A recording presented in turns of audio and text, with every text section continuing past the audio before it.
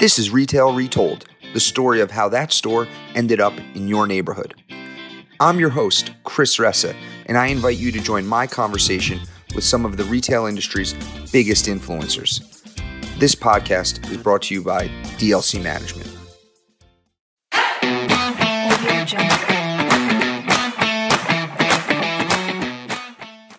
Welcome, everybody, to What's in Store with Carly and Chris, the show where we cover hot topics at the cross-section of retail and real estate. I'm Carly Iacono, and I'm joined by my co-host, Chris Ressa. Chris, happy holidays. How are you? Great to see you. Happy holidays. Great to see you, too. We are closing out 23 and looking forward to an exciting 24.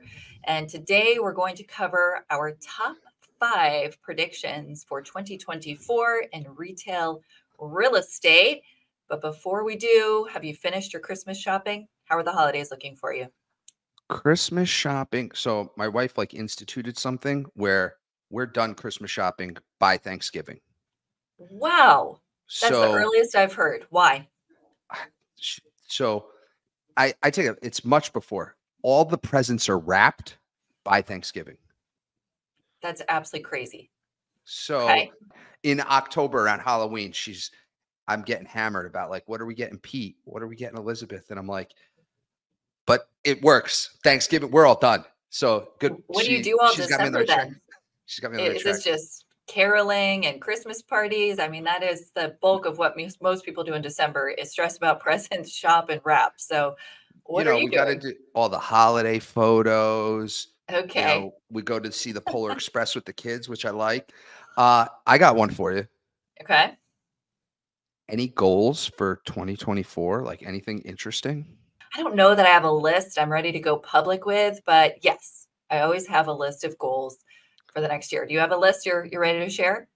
Well, one of the things I try to do every year is outside of goals, I try to get better at one skill every year. And so one year I took cop rating, one year voice coach. Now I'm thinking about memory, thinking about the real life Wendy Rhodes, which is, just how to continually get better when the pressure's on the line in operating under those moments. So anyway, I encourage anyone out there to think about, everyone gets focused on goals. You go on any social media, everyone's talking about goals, goals, goals, goals, goals. One of the things that people don't talk about is there a skill I can just get better at? Just one skill. Maybe it's pickleball. Don't know. But is there a skill that you want to get better at? And so I try to always come up with one skill to improve at.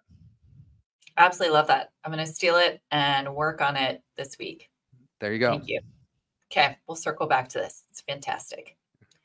All right, we are actually going to talk about real estate today as well, if we need to, because we have a lot of good content to cover. So I think we need to jump in to our top 5 retail real estate projections for 2024. And we're going to do these, like usual, in reverse order, starting with number 5. Are you ready? I'm ready. That was a drum roll if you could hear it. I got it. I heard it. Number 5 is the suburbs are going to dominate in 2024. So tell me why. I've got some great data for you, but you tell me anecdotally why you think the suburbs are going to continue to be our strongest markets. So I think first off, cities are fine. Urban environments are fine. Urban, it has been a darling for a while. And I think suburbs are coming back. In the 60s and 70s, everyone wanted to move out of the cities and move to the suburbs. 2-family house. I mean, a two-car garage, house, backyard. That's coming back. And I think now people are a bit, trapped in 3% mortgages that will never be here again. And everyone, before they make a move and they're looking at the new payment they have to make to buy a similar home, and it's dramatically different. This is forcing people to stay where they are. And then if you look at migratory trends, where people are moving to, they talk about the MSAs. These are the suburbs that are exploding. When we're looking at, buying in some of these markets that we're buying in, the suburbs continue to be this place where people are migrating to. You throw in work from home, where now if my office is in the city, well, I can work I know people now who are working like 2, 3 hours away from where their office is, because they only have to go in 2 days a week or 3 days a week. And they're like, for 2 days, I'll make a crazy commute, but the rest of the time I'm home. This exurb suburb thing was a lot harder. People were very focused on like commute, commute, commute, commute. And now it's a little less frightening to have a longer commute in a hybrid environment. This keeping people in the suburbs is driving traffic to properties in suburbs. And I believe people are going to continue to want to live in the suburbs. Everyone wants a backyard, a 2-car garage. And there's obviously the people who want to be able to wake up and walk to 47 restaurants in 30 seconds. That number was just so much higher compared to the 2-car garage desirees 5 years ago. And they're starting to get a balance. And I think the suburbs are, everyone thinks like suburbs had like this moment in time. I think it's just starting, and this is about to snowball for a long time. So then you're making a few assumptions, which I'm not saying I disagree with, but 2 data points that you think are going to be sticky, which is one, if rates come down materially, let's say to 5%, that's not going to be enough to motivate people to give up their 3% mortgage. It's enough of a delta, even if rates do come down to some level. And 2, that this flexible hybrid work situation is here to stay, which we debate, of course, all the time. So those 2 factors, if they stay in place, you think this is, like you said, just the beginning of the way we live being the sort of the coveted lifestyle instead of just one option. Is that the case? 100%. 100%. On the hybrid work, why wouldn't you want to try to attract the best talent in the world? Why would you only want to attract the best talent within 25 minutes of your office? I think the issue of the long commute, though, is something worth discussing, because even if people only have to go in 2 days a week, I think that's going to bump up to 3 or 4 days a week being the norm over time, with 4 really being pretty consistent. How many people are going to want to sign up for that 2 or 3 hour commute 3 or 4 days a week? I don't think that many. So I do think the suburbs are here to stay, but the proximity to the office is going to be, I think, a little more important than you're putting forth. I think the acceptance of people working remotely has just grown, not even just hybrid. When I travel to a market today, I typically run a list of retailers who are in that market, and to see if there's anyone I should meet with that I'm not thinking of.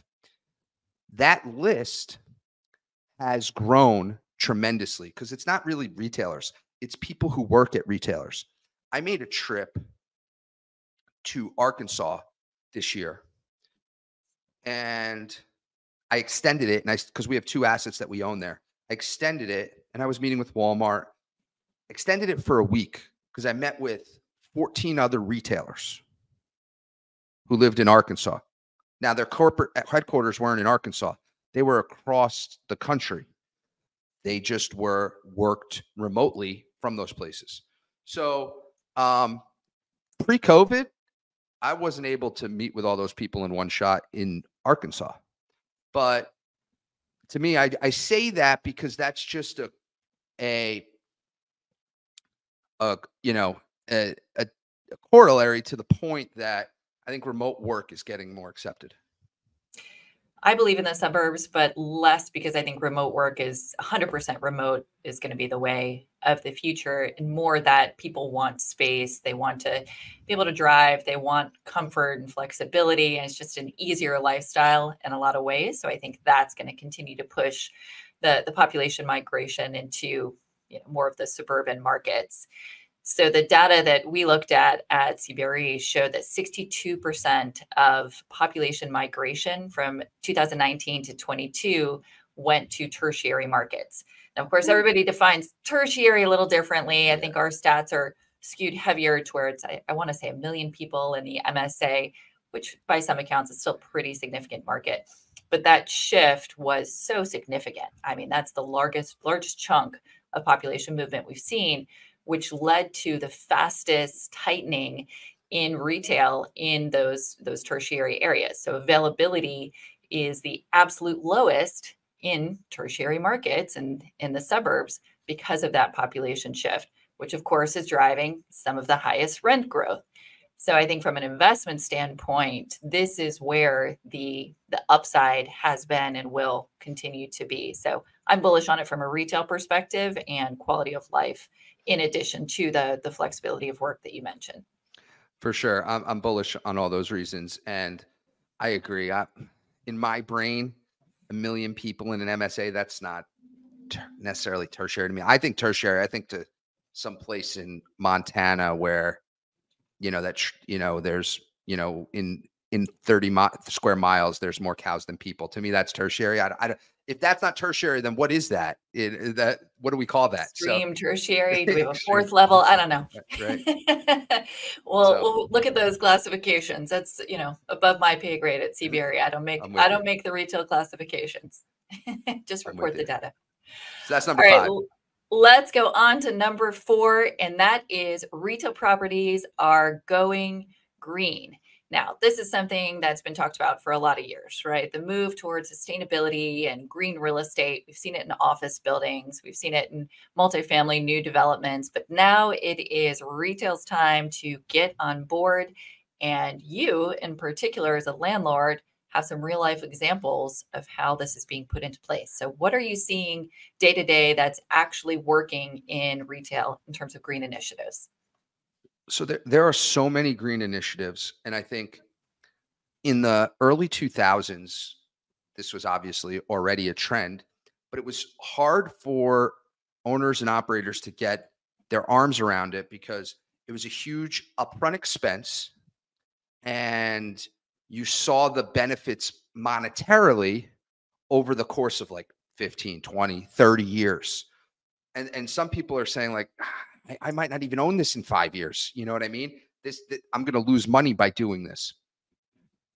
So it took a little while, but I would say the people who in the green energy movement like heard this, and now there's a lot of creative ways to start to create green initiatives at properties. And let's talk about what some of those are, right? Like there's simple ones like LED lighting is a big one, right? That's a cost saver for everyone at the property. It's more energy efficient. But to LED light, go ahead. Do you know what the time frame on when that becomes profitable is on LED lighting? It's like a 2-year payback, 6 months, 7 years. I have no idea when the cost benefit flips around. That I'm going to give you the answer that stinks, but it really depends because the electric is the cost of energy is different in every market. So it depends on the market. And so like we've done an analysis of every property and it changes, month to month. So the answer is there are some places where you won't have any savings. That's rare. And typically, one of the other big savings is just the repairs and maintenance of poles and lights. If you're getting all new poles and lights, and most of the time it's lights, and they last longer. Well, you're saving in that as well. So LED lights, parking lots, right? How many parking lots are there in America? Whatever asset class, office, retail, right? LED lights, solar is continually is gaining steam and growing. Obviously, we've heard of the EV charging stations. So there's all these things, right? There's ways to use less water initiatives. There's all these things. And we're just seeing landlords start to play more and more into these things that are both good for the environment and good from a monetary for all the people who use them. One of the things I mentioned on the LED lighting that's come to light is financing. There are groups that it could be a $0 upcharge, $0 cost on something that maybe on a shopping center was going to cost $300,000 to do, $0 up front. and you pay them over time with the savings. I mean, that there's really no downside to that. I think the only concern would be a new technology will come out that's even better in a few years and you're locked in, but you'll never time that perfectly. So it sounds like Yeah. that's just straight So, upside. but there's things like this, and where the amount of solar deals we're kind of working on right now is never been so robust. And so this is starting to come to like more than people just talking about it. You're starting to see about it. REITs publish their ESG initiatives and what they're doing every quarter. It's growing. It's making bigger headlines because people are actually taking action on this. And I think this is great for retail properties. You're going to see this be a big part of 24.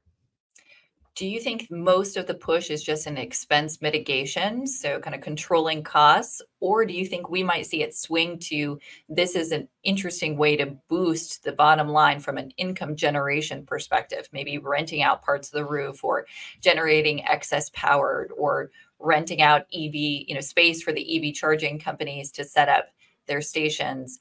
Where are we on that continuum? Is it expense All of mitigation it. in most cases, or okay? So we're All of actually it. adding to the profitability from an All of income it. perspective too. All of it. Good. So it Yeah, seems like it's worth looking into because at the end of the day, retail is real estate and land and space. So wherever you have that, then it's about efficiency of utilization. for sure. Love it. All right. Number 3, store size is changing. Small is out. Flexible is in. And this is, I think, very interesting shift from what we've talked about so much the last few years. So over and over, you've heard us say prototypes are getting smaller, the shrinking of the store. Not always the case now. And in fact, we have examples of some retailers going even larger and trying brand new prototypes that are 20, 30% above their existing prototype. So it's no longer about finding the smallest space possible. It's about making existing space work. So talk to me, Chris, about some of the flexible formats that you've seen in retailers who have changed their strategy over the last year or will be, I guess, in the next year. So what I think, there's a couple things that I think the biggest driver of this is, one, what retailers learned from the COVID pandemic from a supply, logistics, inventory management. They've gotten really good at this. They've gotten really good at inventory management from a technology, from a actual execution perspective. Retailers have gotten really good at inventory management and the logistics side. They spent a lot of time and a lot of dollars on this. That enables them to be flexible, number one. Number two, right? It used to be like you fell into like a couple of categories. Was I like showrooming product, or was I a racket high and let it fly? What type of retailer was I? And now you're seeing and starting to talk about people are able to morph and do what they need to do to service that customer in the market. You add on the fact that there is no daylight in sight of when the supply will open up for retailers, and vacancy, even with some of the bankruptcies, is not really moving. They're getting leased up. So retailers are getting flexible on, well, the frontage isn't perfect over there, or it's about 5,000 square feet bigger than I might have thought I needed, but how do I make this work? There's a lot more how do I make this work versus my prototype is X, this isn't that, next space, because the next space isn't there. And you couple in that new development is muted from a construction cost perspective, we'll talk about, right?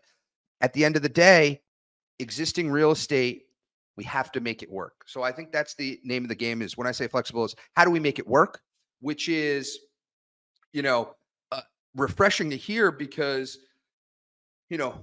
retail was like, and it still is, such a process driven, like planogram. How do I scale this in every market at this planogram? If the bathrooms aren't in this spot, well, then this doesn't work.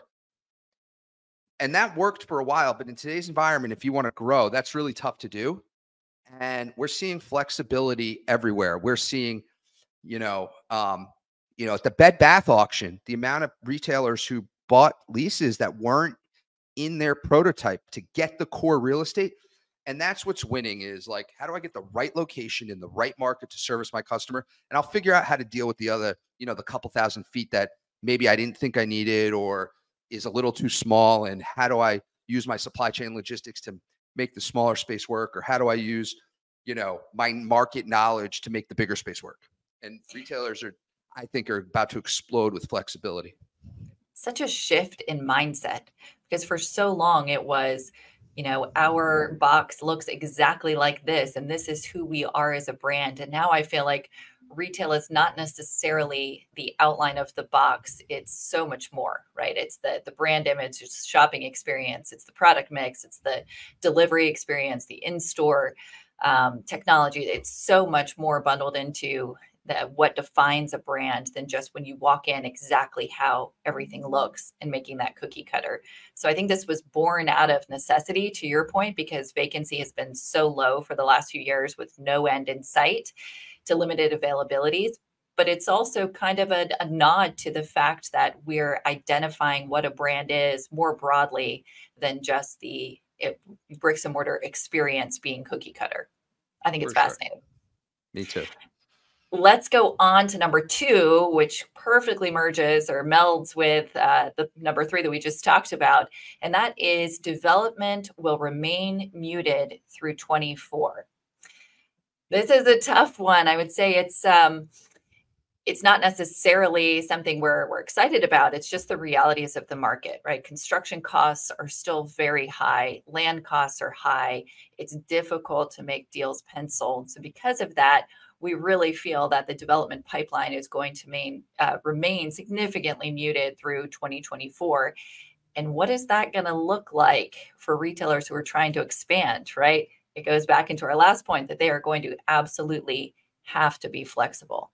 So, Chris, I know you look at a lot of projects as an owner. What are you thinking about ground up retail development right now? It's really hard. Yeah. Yes, just really hard. It's really hard. Exactly. Yeah. So it's not easy to do. And that's driven by all the factors that you said. And, for a while, we mitigated construction costs with cap rate compression. Right. And, you know, construction costs I think are slightly coming down, starting to stabilize, but they're not at 2019 levels, right? And either we have to get really creative on the development deal, and there's a lot of creativity going on, or rents have to rise dramatically. And rents will rise, but dramatically is is the key word there. And I don't see that happening. And I think, notwithstanding some rate decreases coming, I think that it's really hard to make a deal pencil at a minimum.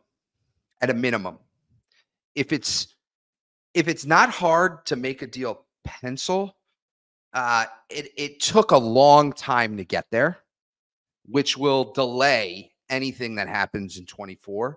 And so, will there be development in 24? Of course, there's always some, but it will be muted.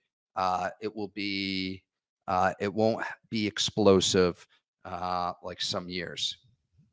We're projecting 14 million square feet of multi-tenant retail space coming online in 24, which is less than half of the projected tenant demand for the year. So if we think low vacancy is a real discussion point now, just wait till the end of next year if those numbers come true, because it's going to be tight for Yeah, sure. for sure.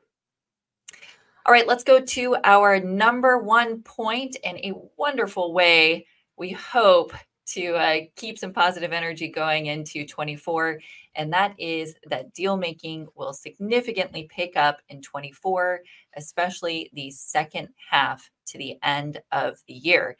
And being in capital markets, that is something I am incredibly excited about. And of course, I think all of us in the industry hope that that is the case. So we have a few things, right? We have the Fed holding interest rates and hinting at several rate cuts. Oh my goodness, rate cuts next year, which is fantastic and very, very needed.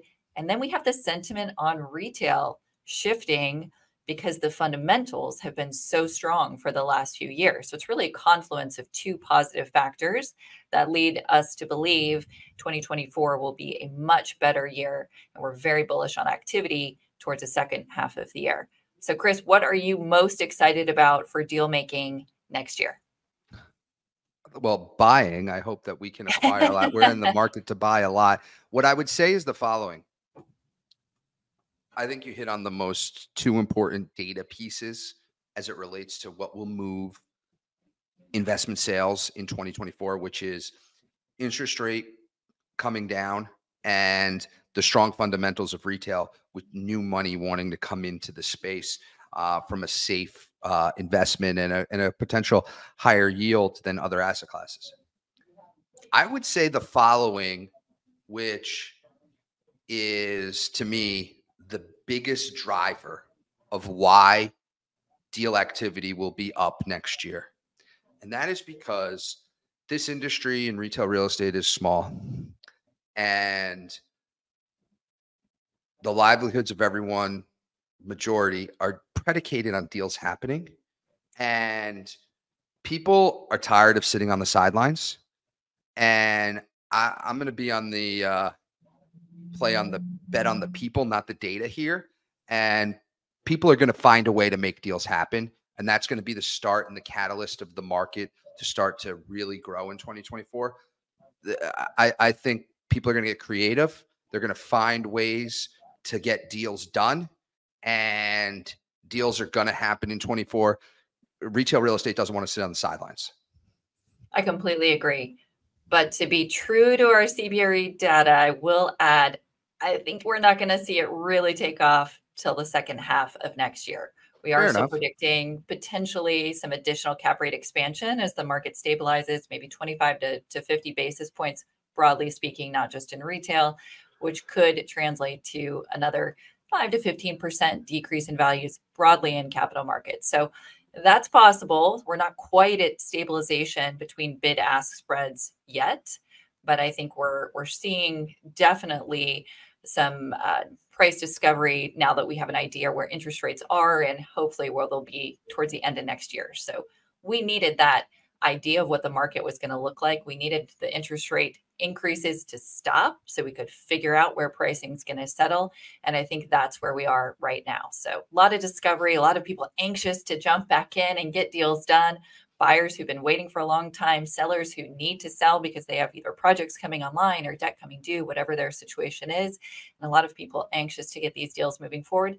Just might take a few more months until we really see that activity kick into gear. Sooner the better, though, but cautiously optimistic for the second half of the year. For sure. All right. Well, I think all in all, we are excited about 24. 23 has been a wild ride. Lots of interesting moving parts for retail. And we do expect 24 to be even better. And to all of our listeners, we hope that you have a very happy holidays and a fantastic year ahead. Happy New Year. And thank you so much for tuning in. Thanks, everyone. Happy holidays. That was what's in store, and we will see you all again next year. Take care, everyone.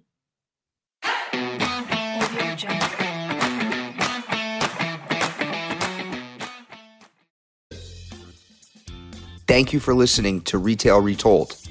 If you want to share a story about a retail real estate deal that you were a part of on our show, please reach out to us at retailretold@dlcmgmt.com.